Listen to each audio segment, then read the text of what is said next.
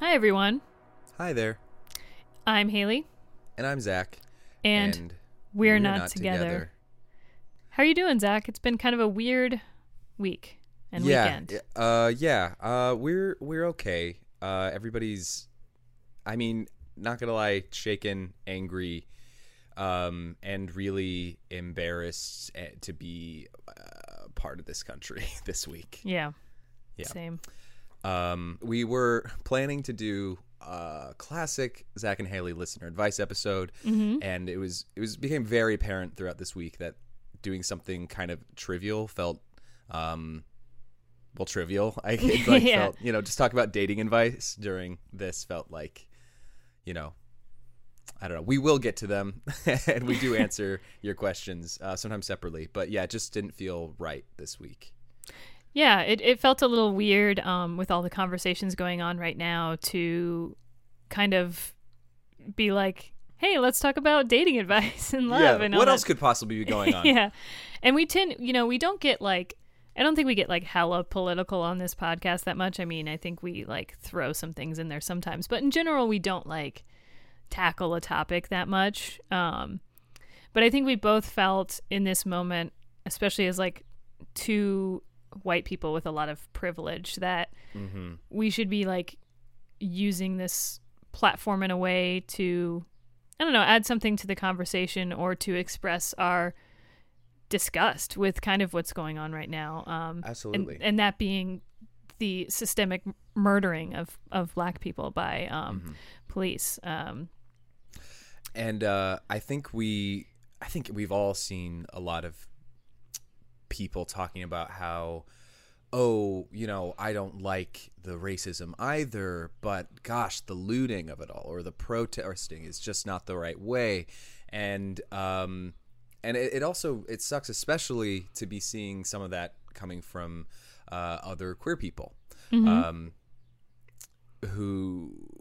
should understand that their rights came from such protests, They didn't just come from being nice and sweet about it. Absolutely. I mean, radical change comes with kind of radical action. And so that's kind of why we decided to do this episode today, to use our platform and our space, which is queerness, to maybe draw some parallels between how effective protest has been for the queer community. Absolutely. Protests in the queer community led by people of color, specifically trans women. And so to now then say, I'm for them except for this or but this, anything that isn't 100% all in is spitting in those people's faces who gave you the rights that you have today, who fought for your rights. Yeah. We also, I don't think at any point want to say that just because we are gay and we know we're not experts at all. We did our own research, and we'll have some sources for you, probably in the description. But we also don't want to say we totally understand the experience of these people happening today. We're going to talk about Stonewall today, but we're not here to say that we understand the Black experience because we're gay. That is absolutely. I just want to get that across. No, thanks for saying that. I completely agree. We're not trying to say we totally get it, because we don't. And again, because we live in a post-Stonewall world right now where we get to reap the benefits of what our Stonewall for mothers and fathers and for people did for us. And unlike our Black brothers, sisters, and anyone in between, we can stop holding our partner's hands and sort of melt in the crowd. Luckily, Haley and I, or not Absolutely. Luckily, but just we have the privilege to be able to, if we needed to, blend in, and not everyone has that. They can't not be who they are. We could pretend, but people can't fake the color of their skin. So there's that level of exposure for people of color. But yeah, so we're going to just talk about Stonewall today. And I think a lot of queer people are familiar with Stonewall, but right, they know something happened. Everybody knows the phrase the first brick at Stonewall. Right. Everyone's familiar with that, but I don't think some people don't actually know what happened exactly, and maybe everything that led to it. what happened afterwards. Oh, I just think it's so easy for some people, or for any of us really, to think, oh, well, that was so long ago. That was, it was before you were born. It's something that you read about, or, well, and it definitely isn't talked much about in like high school history for sure. That's for damn sure. So yeah, I don't blame anyone for not knowing. But I think that we should all take some time to learn right now, and maybe learning a little bit about Stonewall will help you draw some parallels and understand some things that are going on today, though not fully. We can't make a complete, A to B thing here, but yeah, we might be able to learn a little bit from our history to help with history today. Because normally this weekend would be a Pride Parade for a lot of us. Absolutely. So we'd be celebrating a lot of what was fought for that day and that whole week and since in between. That's right. Yeah. Well said. I do think, in the past, I don't know, a couple of years, we're very lucky that we can have these parades and we can celebrate our gender and our sexual expression in that way.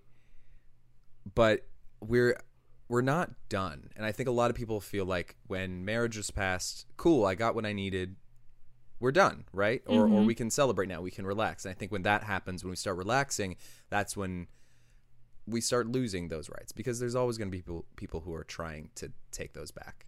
Yeah, it's important to know that you may have to fight for yourself and for others. And it's important to fight for others even if it doesn't directly affect you, because one, just because it's being a good, empathetic human being. They are people. And two, because if you're thinking selfishly, you could be next on the list, Sure, so. Yeah. Okay, great. Yeah, hopefully that helps. Oh. So, Haley, you did a bit of research into some of the stuff leading up to Stonewall, yeah? Yeah, absolutely. I think, like we said, we're going to talk about what happened during Stonewall and a little bit of the history of it. And I think it's important to start talking about just like the U.S. in general during that time, and maybe the things leading up to it. Because I think that's an important reference for what's happening. So I'm just going to talk a little bit about the background and leading up to Stonewall, and then I think Zach's going to take over and talk about the actual days of the riots during Stonewall. And because it was a powder keg. That's at that time. Absolutely true. And it might sound a little off topic at first, but I promise it leads somewhere, because everything we'll get there. Everything leads to everything in history. So, but yes, I think to talk about the Stonewall riots, we should go back to the end of World War II. And according to this historian named Barry Adam, World War II left like a huge social upheaval in the U.S. If you remember, so many men were off fighting the war that a lot of social things changed. Like women joined the workforce, and there was actually quite a bit of black men in the military and fighting, on our side. Right. Yeah.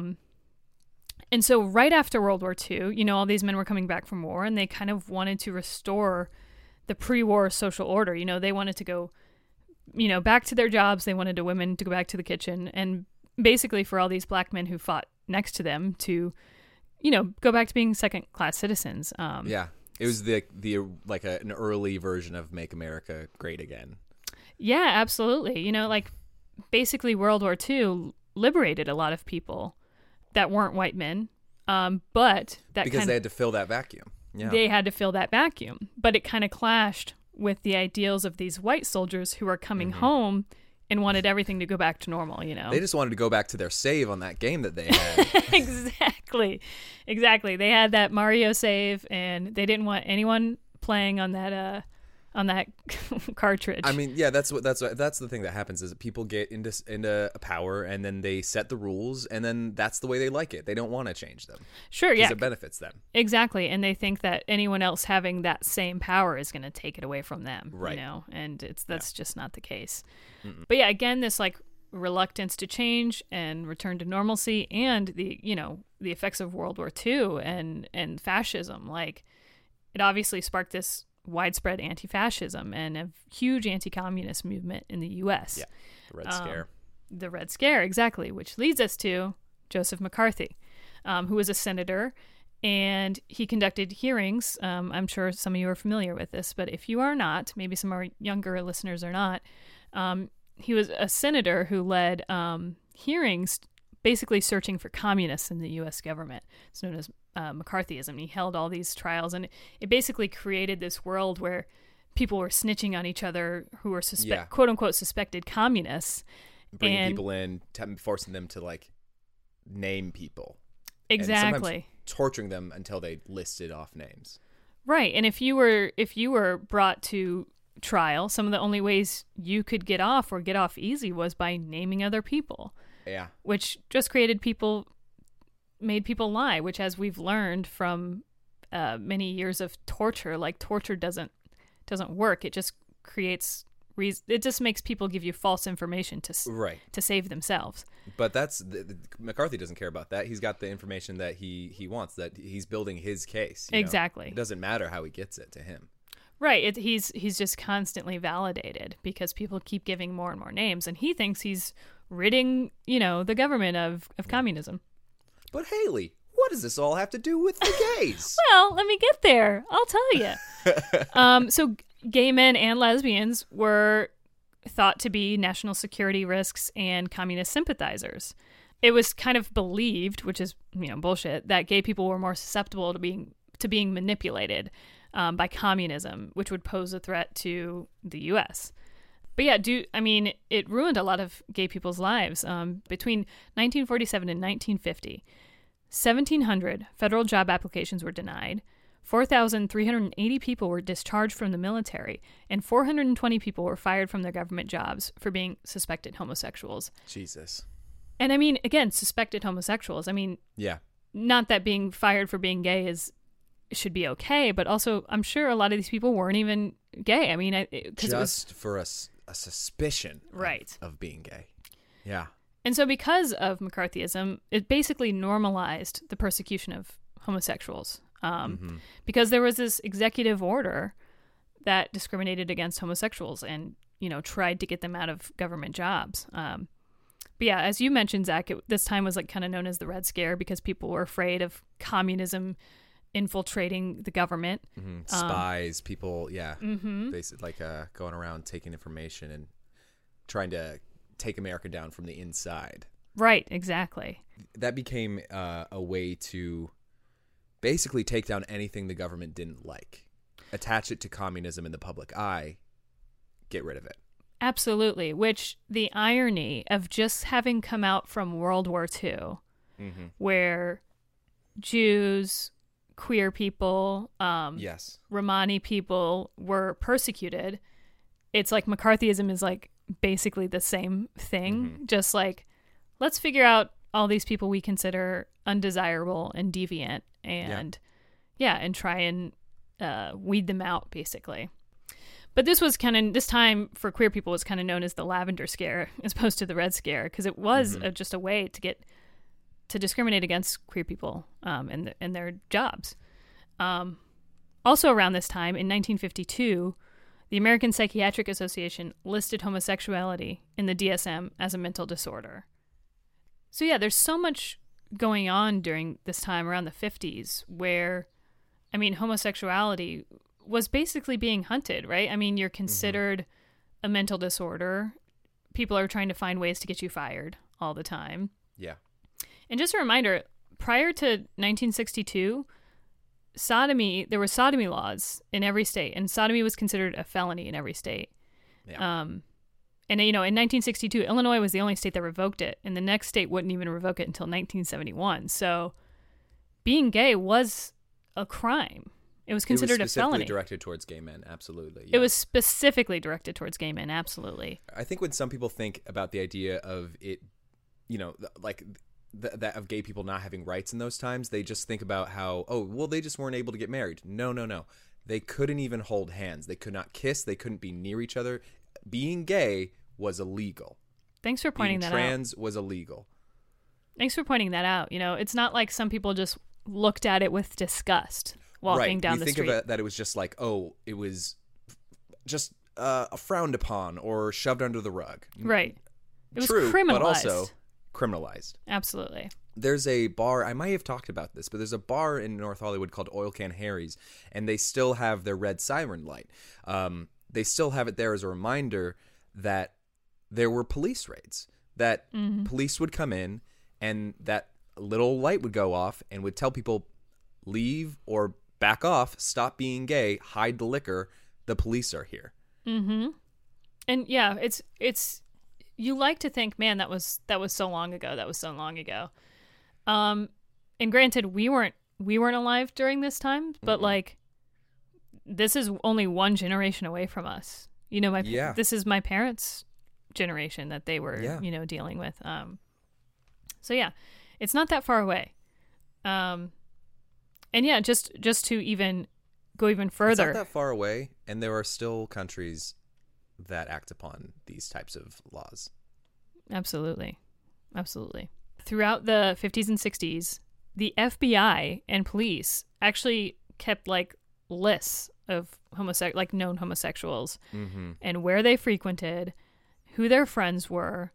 The Postal Service kept track of they kept track of addresses where homosexual like material was sent. Like if you were mailed like magazines or anything, they kept lists of that. Like they tracked you down. And like bars catering to gay men and lesbians were shut down. Their customers were arrested. And this is kind of the worst part of it. If you were like a queer person and you were caught in a gay bar, they would list your name and home address in newspapers. Yeah. Because first of all, not only does it just completely revoke your right to privacy, it could get you fired. It completely blacklists you. Absolutely. You could lose your family. You know, you could lose your friends. Yeah. Some of these people weren't out, obviously, and they had families, and they couldn't come out on their own terms, you know. But here's the good part. So around this time, two organizations formed to advance the cause of gay men and lesbians. In Los Angeles, homosexuals created the Mattachine Society in 1950. And they did start out like a little more radical, but in 1953, they kind of shifted their focus to more about like assimilation and like the things you hear baby gays say, like, why do we have to be so out and loud and proud? I'm just like you. It's the idea that if we just ask nice enough, they'll give us human rights. Right. Or if I can prove to them that we are the same, they will see me as an equal. And that's kind of what they thought, which I get that thinking. Like, that logic isn't crazy. Like, I can understand where that thought process comes from. Yeah, part of the hurdle to jump over was that these people really thought homosexuals were depraved people, were potentially communists too, were sick in the mind. It was, like you said, it was listed as a mental illness. Yep. And so that is a huge hurdle to jump over. It's just saying, hey, we're not those things, you know? Absolutely. And so you're right. Like, the logic is there. The logic is sound, though it may not create the change you want. I get the logic. And then soon after that, some women in San Francisco created the Daughters of Bilitis. And it was actually just started as a place for women to be able to get together and dance. Like, it started in people's homes. Like, hey, let's kind of have like a couple houses where we can like throw parties where we can dance behind closed doors, and that's fine. I mean, how many movements started in bars and in like places like that where people were just needed a place to a safe space, live and be. Yes. Mm-hmm. So that's what the Daughters of Bilitis started as, and then they kind of became similar to Mattachine, and they kind of were like, hey, let's actually try and make a change by assimilating ourselves into society and proving, hey, we're just like you. And again, keep in mind, while all this is going on, this is also the time in history where the civil rights movement is happening, the women's liberation is happening, and like opposition to the Vietnam War. So there are so many movements happening around this time, and they all were growing, and they were all happening a lot more. And, you know, they were being confronted with police forces a lot more. So there was a lot of that tension building up because, like I said, because of after World War II, all these people a lot of people who weren't liberated before were being liberated. But now they're being told to go back. Right. Go back in that space that we made for you. Right. And you're not allowed to come into this space anymore. Even though you did it that one time and you did it great, get back in there. And it's hard to it's hard to like open a door and then shut it back on someone's face again. No one's going to like that. No. And so now we're getting to, I just want to mention these couple things before we get into Stonewall. Sure. Kind of on the outer fringes of these gay communities like Mattachine and Daughters of Bilitis, there were these people who challenged gender expectations, you know, like people, you know, effeminate men or masculine women or cross-dressers or trans people. They kind of didn't really love the carefully crafted image that like Mattachine and the Daughters of Bilitis asserted. Like they were basically like, sure, sure, queer people can be button up, go to work, white people, and not cause a stir. But like, but where do I fit in that? Where do I fit in that? That's not me. Right. I shouldn't have to necessarily fit into that to be okay. Yeah. Society, I shouldn't have to get smaller to fit into society. Society should get bigger to fit me in, to allow my type of person to fit. I love that. That's a great way of saying that. But yeah, so there was in LA, there was a small riot at a place called Cooper Donuts Cafe, and this was in 1959. Gay, lesbian, bisexual, trans people, they staged a small riot in response to police harassment. Because like we said, this was a time when if you were queer, your bars were getting raided, you were getting arrested all the time. And then in 1966, a larger event in San Francisco, which consisted of drag queens and trans people and cross-dressers and sex workers, they were sitting in a place called Compton's Cafeteria, and police arrived to arrest people because it was illegal if you were a man to dress as a woman and vice versa. And a riot ensued. The people started flinging cups and plates and all that stuff and breaking the windows in front of the restaurant. And then once the windows were repaired, they returned days later to smash them again. And this uprising was interesting because as opposed to Mattachine, which, you know, and the Daughters of Bilitis were more about gay and lesbian rights, this one definitely was more about gender and race and class that were kind of not being represented with Mattachine and the Daughters of Bilitis. Yeah, because they were, you know, it kind of marked the beginning of like a transgender activism in San Francisco. So that was, you know, really important. By then we're getting into New York, right? Because the Stonewall Inn is in New York. And so now let's kind of focus on New York real quick. So by the early 60s, there was a campaign to rid New York City of all gay bars by order of the mayor at the time, which was Robert F. Wagner Jr. Part of the reason was because the 1964 World's Fair was coming up, and he didn't want the city. He was worried about the image of the city. It's literally just fluffing up all the pillows because the people are coming over for dinner. Exactly. Hide the gays. Put them, oh God, where am I? Oh fuck, there's so many of them. Where do I? Just put them in the cabinets. Shove them in the closet again. Shove them back in the closet. Right. But that's exactly it, Zach. That's a great way to put it. But the city revoked liquor licenses of bars. They sent out undercover police officers to entrap as many homosexual people as possible. And they had a lot of trouble with the New York State Liquor Authority. And they penalized and shut down places that served alcohol to LGBTQ people. But again, thanks to activists, these regulations were kind of overturned in 1966, and like queer people could be served alcohol, but engaging in gay behavior like was still illegal. So the police still harassed gay bars. Right. These police raids on gay bars were happening all the time. There was one good thing, which was that there were some corrupt officers. So a lot of times they would be tipped off. People who were dressed in too many clothing pieces that were opposite of their gender assigned at birth could get away, and they could maybe hide the liquor. And yeah, I was reading about that. It was about you had to have 3 types of clothing or something. What was the rule? Yeah, I think it was you were required to wear like 3 pieces of clothing that represented your gender assigned at birth, and you would be arrested if you didn't. And I don't know what counts as.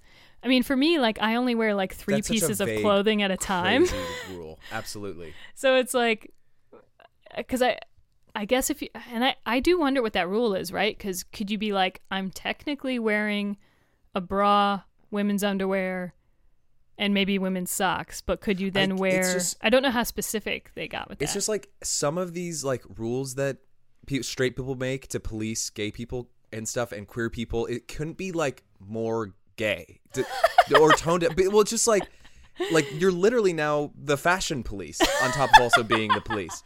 On top of being the police. And also being corrupt and horrible and everything. Like, right. Just, but it is so weird, right? It's like, yeah, like how subjective is it?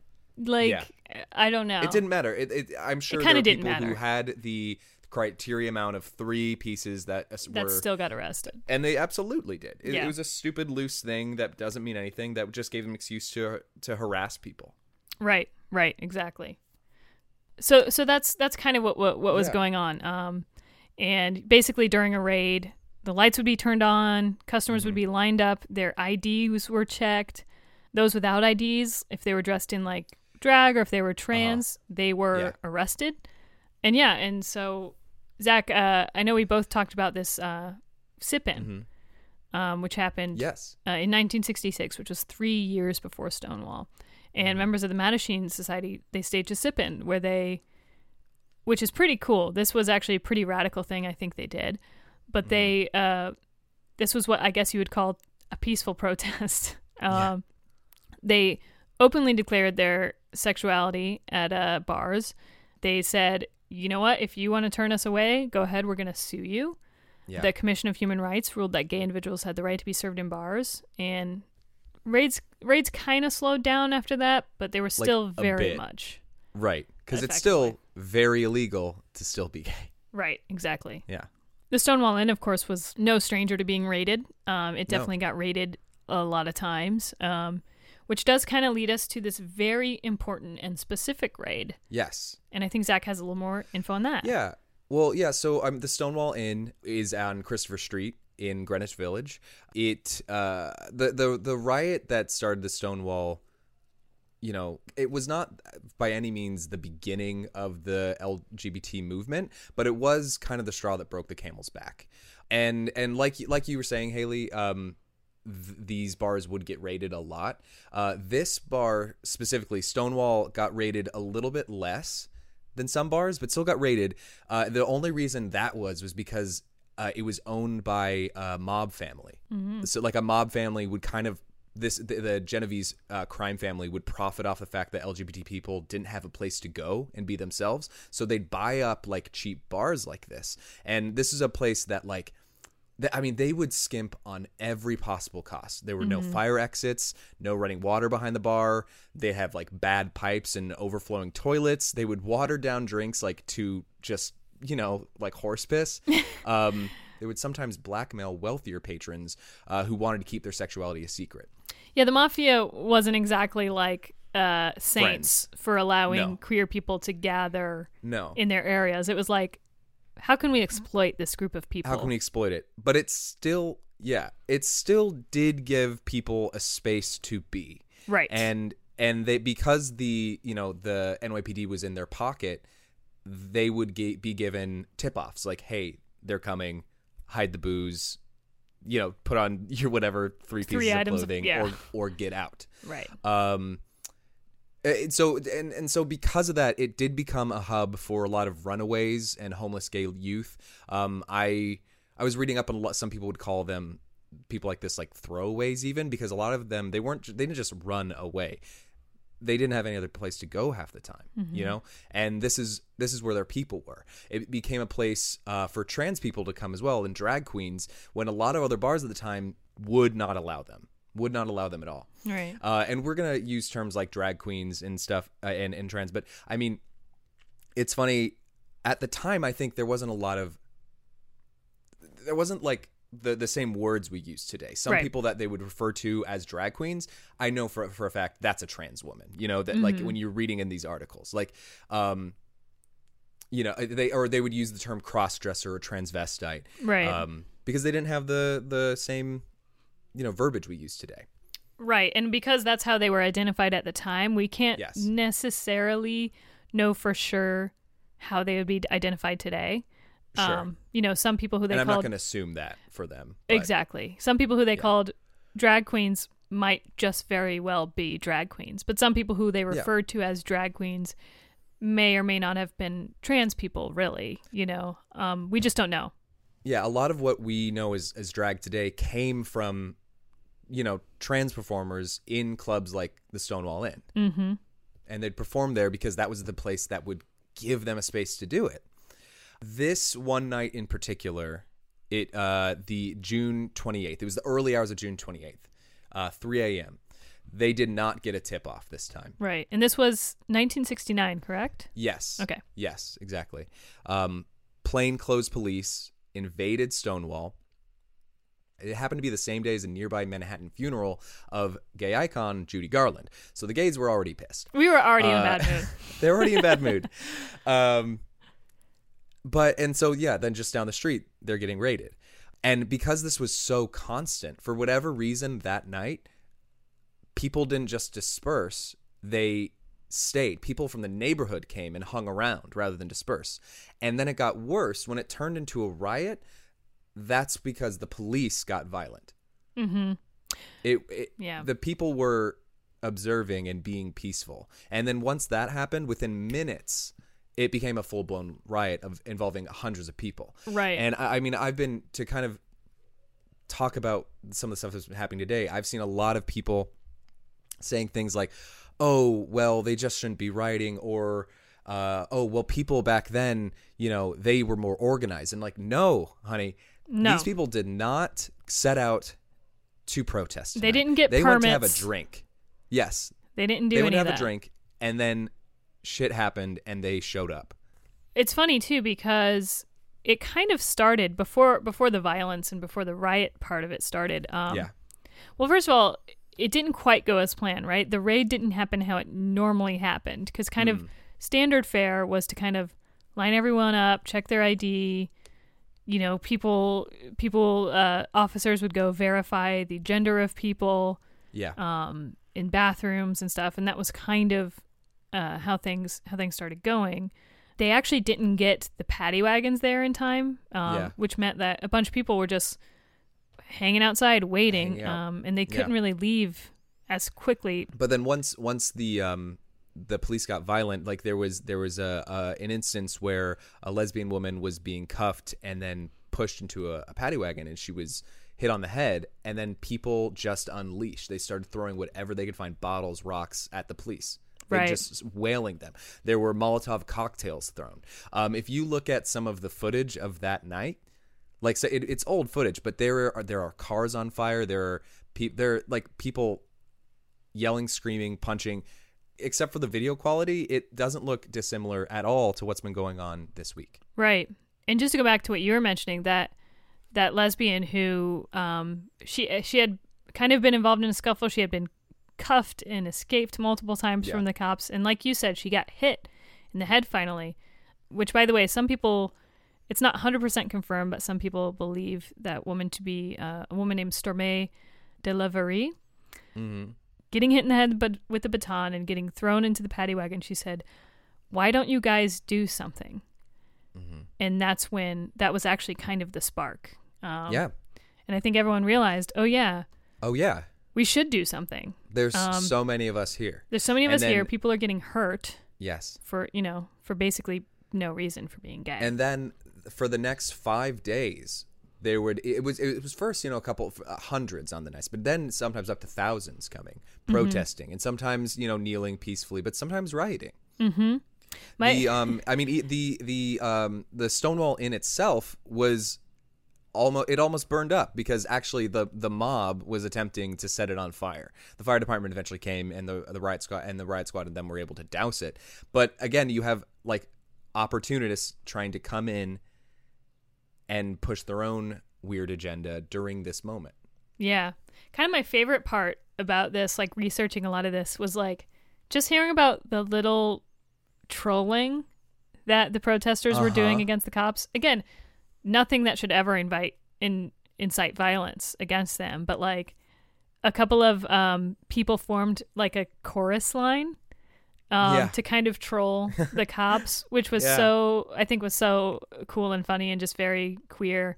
But I think something that a lot of people don't mention when it comes to Stonewall is how kind of surprised cops were that these people were protesting, fighting back and rioting. Like, I think it really caught them off guard We're because so used to being in power and just shoving those people around. and their own machismo would leave them to believe that, oh, these queers can't fight. You know what I Right. mean? And so when these queers started fighting, they did not like that at all. No, and they had absolutely something, I think they had something to prove.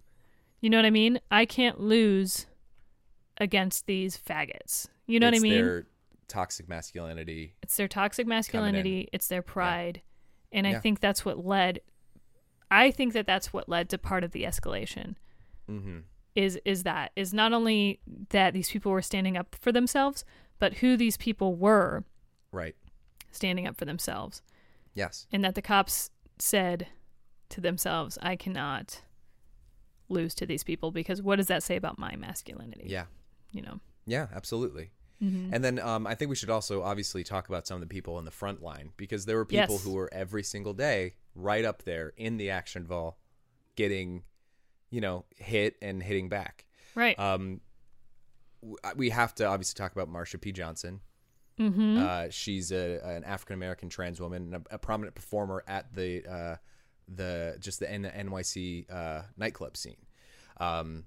Frequenter of Stonewall and became one of the leaders of what they would call the Stonewallers.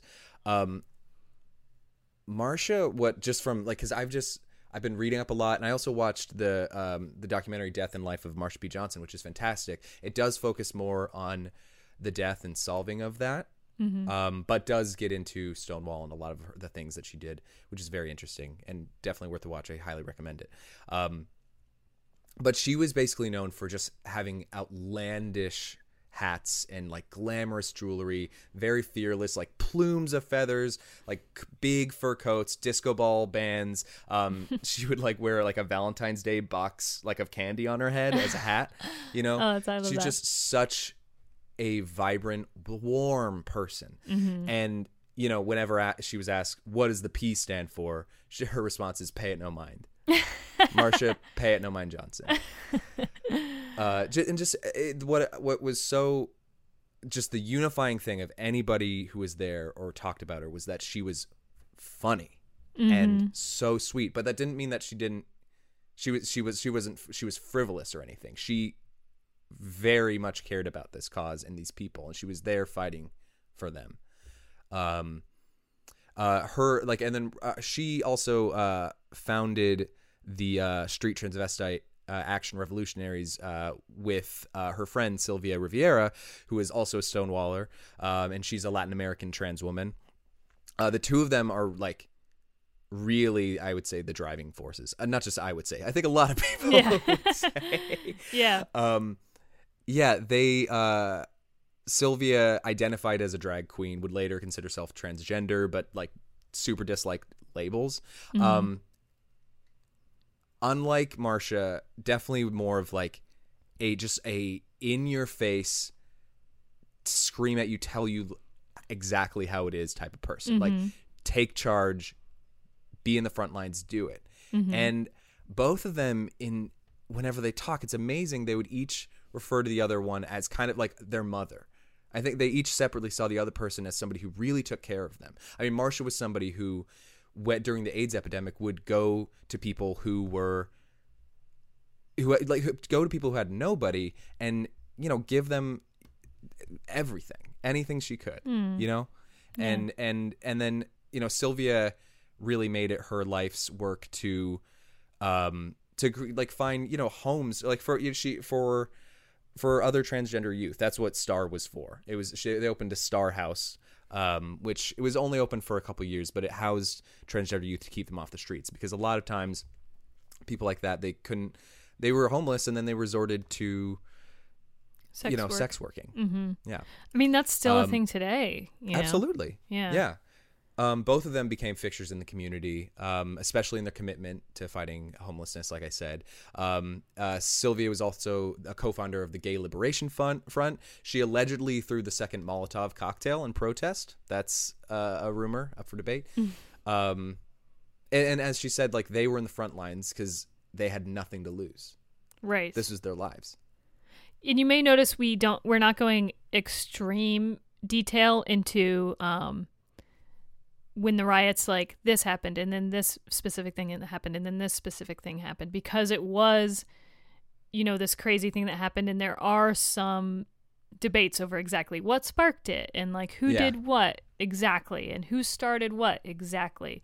It was So we're just giving chaos. broad strokes. It was chaos. And it was a time when not everyone had cell phones, so we can't go Right. back and look Yes. at that. We can kind of There only was, go by a consensus. A couple other people to mention. There was Mm-hmm. Raymond Castro, who was the first person arrested at Stonewall. He was a baker and cake designer by trade and a Puerto Rican immigrant. He ignited the crowd when he like shoved back and knocked over police officers who had just handcuffed him.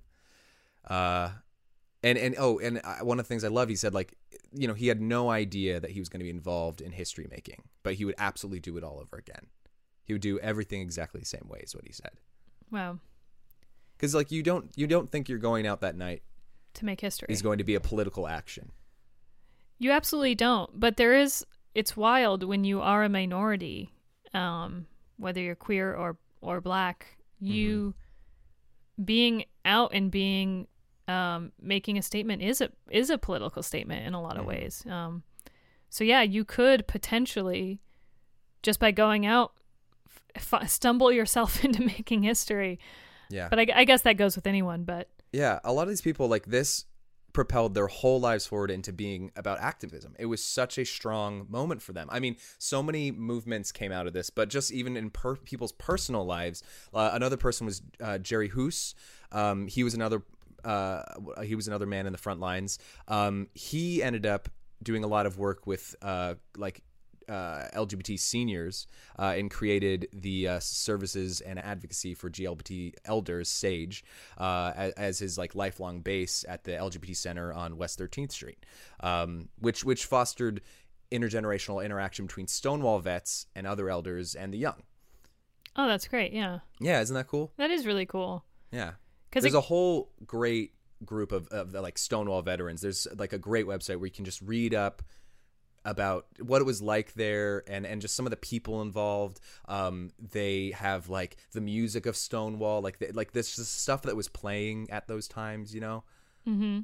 It's great skimming through all that and just reading up and finding out who these people were and what they end up doing. Sylvia, I mean, afterwards she did drop out of the kind of liberation work after a while because she fought for the gay rights bill and was ultimately betrayed when it excluded the trans community and completely ignored all the work that she done, work that she did and other trans people like her Right. were frontlining and then completely ignored. And then when the gays and lesbians got what they wanted, a lot of them, they were like, okay, great, I'm cool, good. we're done here, I'm good. Yeah. Right. And she gave a very famous speech which she was booed at, where she was yelling at them and just screaming like, how dare you? Yeah. How dare you? I fought for this. This is my life. I've given you the best years of my life, and this is it. And you turn your back You know, on and me. it was very ahead of her time. You know. Ugh. But she was so angry. I mean, she left the scene for 25 years and then eventually came back, and I mean, she was remembered as a hero. Thank God. Like there's footage of her all over the world being cheered on by hundreds of people. But at the time, you know, right afterwards, she was saying they didn't want to hear that. They were happy that they got their rights, and they didn't want to work anymore for somebody else, even though that person had worked so hard for them. That's infuriating. I mean, Yeah. it's so annoying when you are a marginalized person and you cannot see and make the connections of how other marginalized people are like you, and you can't empathize. You don't have to understand completely. I will never understand the Black experience, but I can absolutely empathize and do my best to learn and educate myself. In the same way, I'll never fully understand the trans experience, but I will fight for them and support them and do everything I can. But you shouldn't be pro human rights only when it's convenient or only when it affects you. Exactly. It's just like, oh, well, I got what I need. I have my space. So you good luck. Like, yeah. No, No, we all have it. We all have it, or none of us have it. It's that's all it is. Right. We are all free, or like absolutely. What's the point? Right, and the sooner you fight for other people, the sooner we can get to a world where we don't have to worry about marginalized groups protesting. And again, or like Haley said, if you're really selfish, guess what? Eventually, they're going to be coming for you. Exactly. Like, honestly, I know a lot of selfish people, and I'm like, here's why you should do XYZ. Because you should be an empathetic human being and you should care about other people. But if you're a piece of shit... And if that doesn't do it for you... Here's why... If you're a piece of shit, here's why it's also an advantage to you. Like, you know what I mean? It's just insane. Yeah. Well, it's hard when somebody's worldview is challenged. It's hard. I mean, I think we've talked about this a lot, but like, ideally we are growing as people, and hopefully you're getting better and changing and learning that your worldview that was taught is not, it was, you know, it was packaged and made for you specifically by this system that doesn't like these minorities. And it wants you to not dig in and look for the real answers or realize what's going on. And if you have that feeling that's like, well, if this is the case, then I've been living my life wrong this whole time. Then look into that more. You're so close. You're so close. You might actually be onto something there. Yeah. You know, that's the thing. It's like people can't realize that making themselves uncomfortable for a little while may save someone else's life. Yeah, you're and uncomfortable. They don't care. That person is in fear. Yeah, you're uncomfortable. This person's going to die tomorrow. Yeah. It's uncomfortable wearing a mask on my face all the time. You know what I mean? Yeah. But I'm not going to put your life at risk just because I don't like wearing a mask. Like, that's insane. That's the thing, though, Haley. There are literally people who are doing that on a basic thing where it should be the most obvious. It should be so obvious and easy. It's actually life and death. It's life and death in a way that you can understand. It's right in front of your eyes. Yes. Here are all the numbers. You wearing this piece of cloth is going to save people, and that's not enough for the other people. It's insane. It's because it's uncomfortable for them. In the year of Marsha P's death, she said, how many years does it take for people to see that we're all brothers and sisters and human beings in the human race? I mean, how many years does it take for people to see that we're all in this rat race together? That's a good question, Marsha, because it's not there yet. Because we're here now. Yeah, we're still not there. So I don't know how many years, but it hasn't happened since her death, which is it makes me so sad and so angry that people can like happily celebrate, you know, Pride, which it's become a parade, and that's you know, it's nice, but it's completely, it's like the Chipotle Pride Parade, and like, and we still have people we still have trans women murdered in the street, and you're gonna all show up to be shirtless and wear a fucking Speedo because you know, that's fun, but where are you showing up for these people, you know? And we're so excited to watch RuPaul's Drag Race every single week, and another All Stars or whatever, and this show won't allow trans women on their own show, trans women who invented what is now known as drag culture, you know? And we just ignore that every single fucking day because it's inconvenient. And we tell them, oh, you're not allowed on this show. Maybe there's another show. Maybe you can make your own show or something, you know? It's infuriating. It's infuriating. It's infuriating when you see people on this weekend posting pictures of themselves going to brunch because, yay, the Abbey's open. Yay. Yeah. Cool. Yay. Down the street, there's like protests going on because people have been murdered. And people are getting tear gassed. And the tear gassed and the killers are walking. Yeah. Yeah. It's so frustrating. It's infuriating. There's a part of me that there's a part of me that understands the mental gymnastics people will put themselves through to justify their silence, because it is very uncomfortable. And when you see something unpleasant, it's nice to look away and not see it. Sure. But that also makes you complicit. Yes. And I think right now we cannot be complicit. Like, you and I both agreed that, like, this would not be a great time to do one of our fun episodes, because that would make us complicit. Like, right.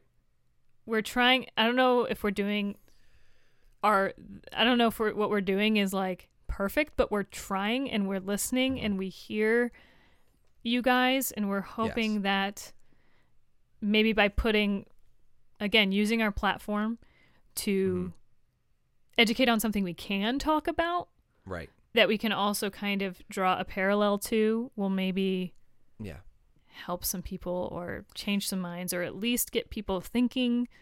Yeah. I'm and not it's important to do what you can do. Yeah. It's obviously we are amidst a pandemic. So you have to know that going out is incredibly important, but it is, it's a pandemic. If that makes you uncomfortable, there are so many places you can donate to. There are so many places that are opening up bails for people. There is the Minnesota Freedom Fund, although they have recently asked if people can put their money elsewhere. But which is incredible. It's so cool that they've gotten so many donations that they're like, spread the wealth. The George Floyd Memorial Fund, Black Visions Collective, Reclaim the Block, Campaign Zero, Unicorn Riot are all places you can donate to. There's a lot of ways to do that online. I don't know where we're going to be on Thursday when this comes out, because it feels like everything's moving so goddamn fucking fast.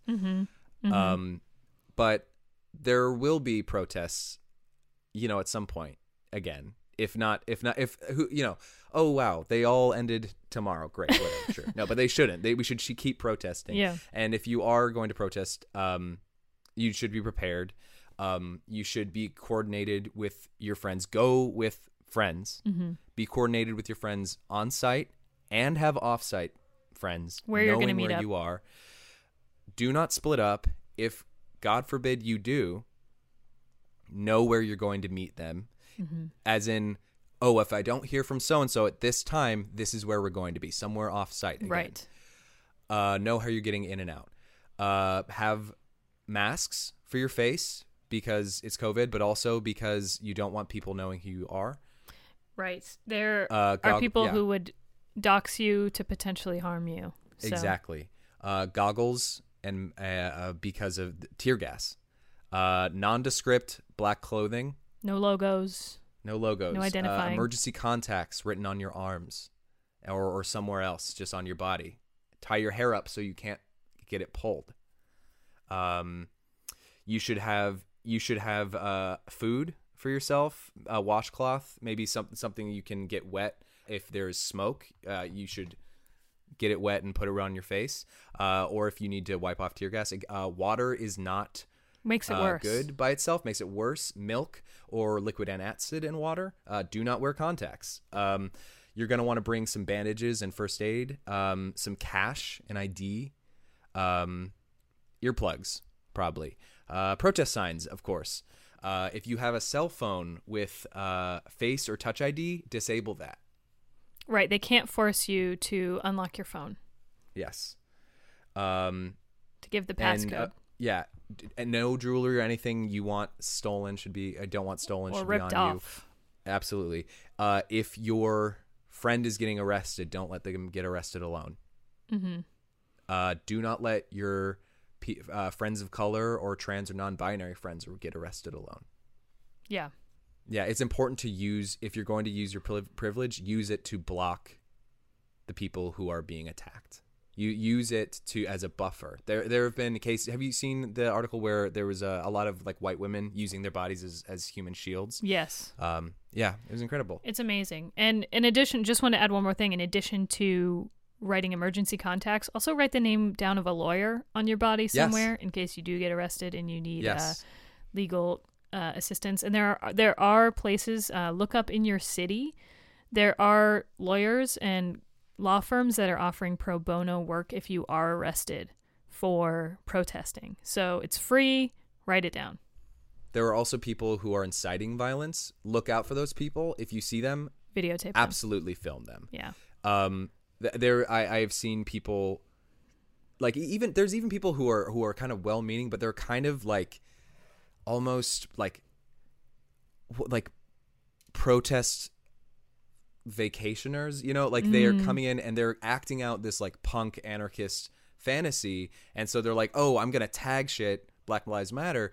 But there's this great video where this black woman is talking to these two white kids who are tagging a Starbucks, going, don't do that. Yeah. When you do that, the news shows that we did that. Right. And we're being peaceful. The one thing that I'm seeing over and over is that, because this is happening all over the country and in other places in the world, they were always peaceful. They were kneeling. They weren't doing anything. They were peacefully protesting, and then the police came. Right. And then the white nationalists, a white kid in a Hawaiian shirt and a bandana, came in and started shit. Yes. It's important to keep in mind, if you're a white person going to a protest, if you can't go without getting angry and either vandalizing something or looting something or you're not helping, punching someone or pushing a cop or doing anything like that, then honestly, don't go. Just donate $50 to one of the sites that Zach listed. Don't go. If you're a white person and you go to do anything other than act as a shield, and by shield I mean don't be pushing cops, just stand in between. And hold a sign. You're there to support. You are there to support. You are a guest. Right. You're not there to say, fuck the police, I'm gonna cause some shit. That's actually unhelpful. Riots and the looting is sort of a symptom of when things get heated like this. That happens. But I don't think in any way does that water the message, and that shouldn't for anybody. You know, I think a lot of people, I've heard something like, oh, well, when they did it at this time period, it was organized, or this was better, or this wasn't as violent. And like, it was, can I tell you something? It was not particularly organized, it was, the French Revolution was a shit show. And guess what? They were not nice about it at all. Just ask Marie Antoinette. They weren't. When people like talking about like, oh, well, the Boston Tea Party, like, well, it was just like a ship. They didn't do anything. Like, they used to tar and feather tax collectors. That is not a nice thing to do. That fucking hurts. And sometimes magma on their blisters the skin. And yes, they wouldn't use like what we think like road tar, but they use pine tar. And at the very least, it's not fucking easy to get off, and it blisters the skin. Is it fucking painful? And some people, yes, would die. And then in Stonewall, it was not this organized thing. I think one thing that's good about this is that those things were localized to that one place, but now we have the coverage, and people around the world are angry too, and showing that they're showing up because they are also angry. And I think it's good. I agree. That they're showing up. I mean, it's so cool that other countries are kind of doing the same and kind of protesting on our behalf, which is pretty amazing. Because honestly, I don't believe the U.S. would do that. We're more organized than we've ever been. Yeah. Yeah. People are checking with their friends, finding out where to go and when, and then the police are showing up and they're changing the curfew times on us, and they are trying to trap people. Right. Just notice. Right? Yeah. That look at all the protests and look at the ones where the police showed up in riot gear and how those turned out, and look at the ones where the police joined the protests in solidarity and how those turned out. Can you spot the difference? You know what I mean? So just keep an eye on that. And you don't have to necessarily be pro looting or pro, vandalism or violence, but that is so far something we should not be talking about in this. We're talking about people's lives. Exactly. People's lives over property. And that's the big problem with this country right now. And if you solved the problem of black people being murdered all the time, you'll be amazed at how all this stuff just disappears. Crazy. You know, solve the problem instead of treating the symptoms. And don't worry about that shit right now. What's important is that Black lives matter and black people are being murdered. And 100% of the reason we have gay pride parades today is because of the radical trans people of color at Stonewall who threw bricks, who burned shit, who, you know, they were so brave. You know, we talked about the Mattachine groups and the Daughters and the DOB. And they did a little. And they did, you know, I don't want to downplay what they did. They absolutely did. Absolutely helped. But assimilation is safe for the individual. Like assimilation, if you and I assimilated, it means you and I are safe.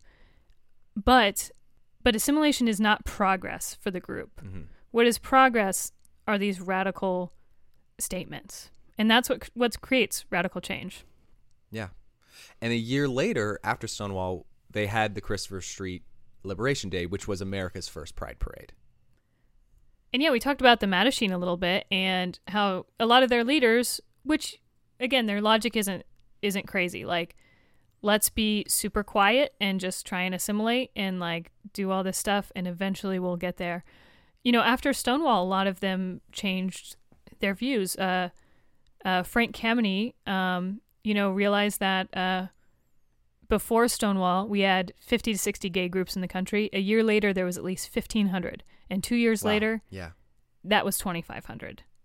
And similar to that, Randy Wicker was kind of embarrassed. And he said, you know, his attitudes towards the riots initially, which was condemning them, he said that was one of the greatest mistakes of my life. The image of gay people retaliating against police after so many years of allowing such treatment to go unchallenged stirred an unexpected spirit among many homosexuals. And he, among other people, considered the Stonewall Uprising the birth of the gay liberation movement. And certainly it was on a massive scale. David Carter wrote an article called What Made Stonewall Different. He explained that even though there were several uprisings before Stonewall, the reason Stonewall was so historical was that thousands of people were involved. The riot lasted a long time, 6 days.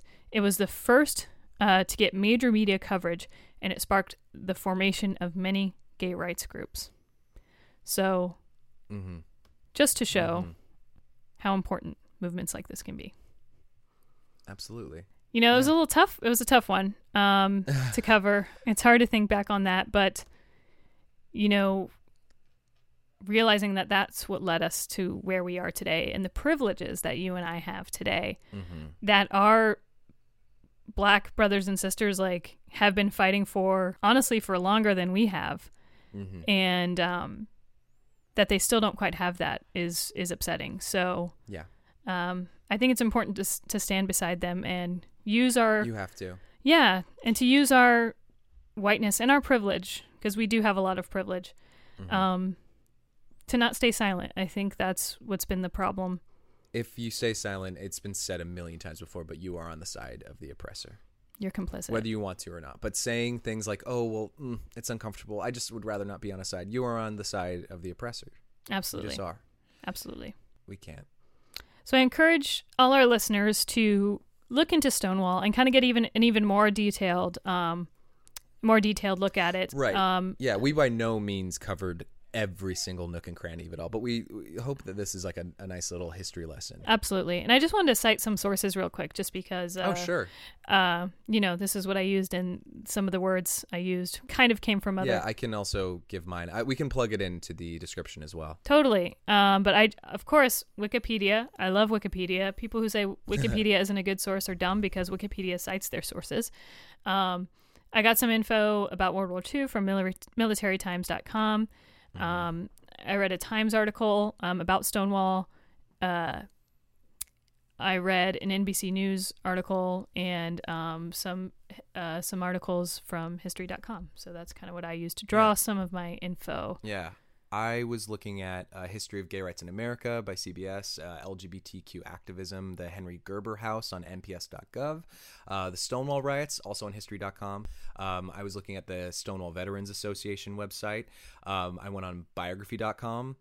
for a couple of those people that we talked about. Mm-hmm. And then I read an article called The Stonewall Inn, The People, the Place, and Lasting Significance of Where Pride Began by Meredith Worthen, and Know Your Pride by Annie Gallagher. And then, of course, I was watching The Death and Life of Marsha P. Johnson on Netflix.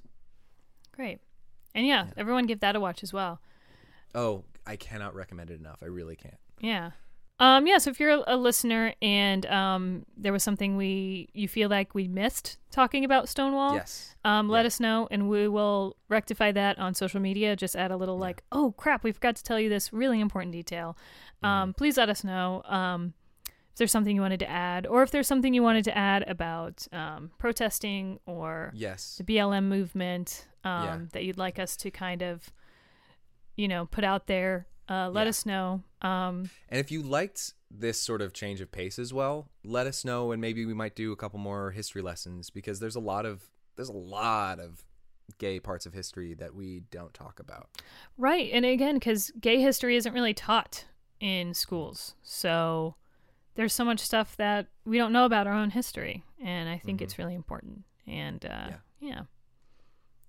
and again, I just want to reiterate, if it is not safe for you physically because you are immune deficient or asthmatic or something and are worried about the virus, there are ways that you can help and you can join the fight. Absolutely. And also if you are, a little cash strapped right now, which I imagine a lot of people are because coronavirus has put us all out of jobs, one thing you can do that is free is... You think it maybe would let up because... You'd think she would take a fucking break. Yeah, she'd be like, oh, wait, hold on. All right. She's like, hold on. We got this side quest going on. Yeah. But if both those things are true, there are still ways you can help out. And one of the ways I've realized is, you can't, instead of being non-racist, you should be actively anti-racist. And even if you get feed fatigue and you're like, everyone's posting about this, do I really need to post about this? Yes, post about it. I think we should be flooding all our social media with stuff about this. Even if you can convince one person, let's say your Aunt Martha really respects your opinion and she hasn't seen anyone posting about this, but she sees you posting about it, I think that's really important. So don't let feed fatigue be a reason to not talk about it. Please continue to talk about it. Have uncomfortable conversations with your friends and family members. I have had quite a few uncomfortable ones today, which have been very uncomfortable, and it sucks. But I've realized that my comfort doesn't matter more than Black lives. So absolutely, I think that everyone should take that into consideration. I agree. Thank you, Haley. Yeah, that's a very good point. We can be found on Instagram at Not Together Podcast. We're on Twitter at Not Together Cast. We're on Facebook. We're Not Together with Zach and Haley. Or you can email us, nottogetherpodcast@gmail.com. Please continue to send us your questions. We will answer them. We will get to them on our next listener advice question. And obviously, and this might be a little trite, but we are, we're not together, but we do need to all be together on this one. We really have to. It is imperative. I love that, Zach. We are together as the human race, but Zach and I are not together dating-wise. We're not dating. We're not dating, but we are together in solidarity. Yeah. With. And I love you, Haley. This is a great suggestion, and I know we had talked about doing it before, but I'm glad we finally did it. Me too. I love you too, buddy. Yeah. And everyone stay safe out there, and we love you Please too. Please stay safe. All right. Well, signing off. I'm Zach. And I'm Haley. And we're not together. Bye, guys. Bye. We're Not Together is produced, hosted, and edited by Zach Ogle and Haley Manrique. And our intro music and theme song is composed by Barry Anderson.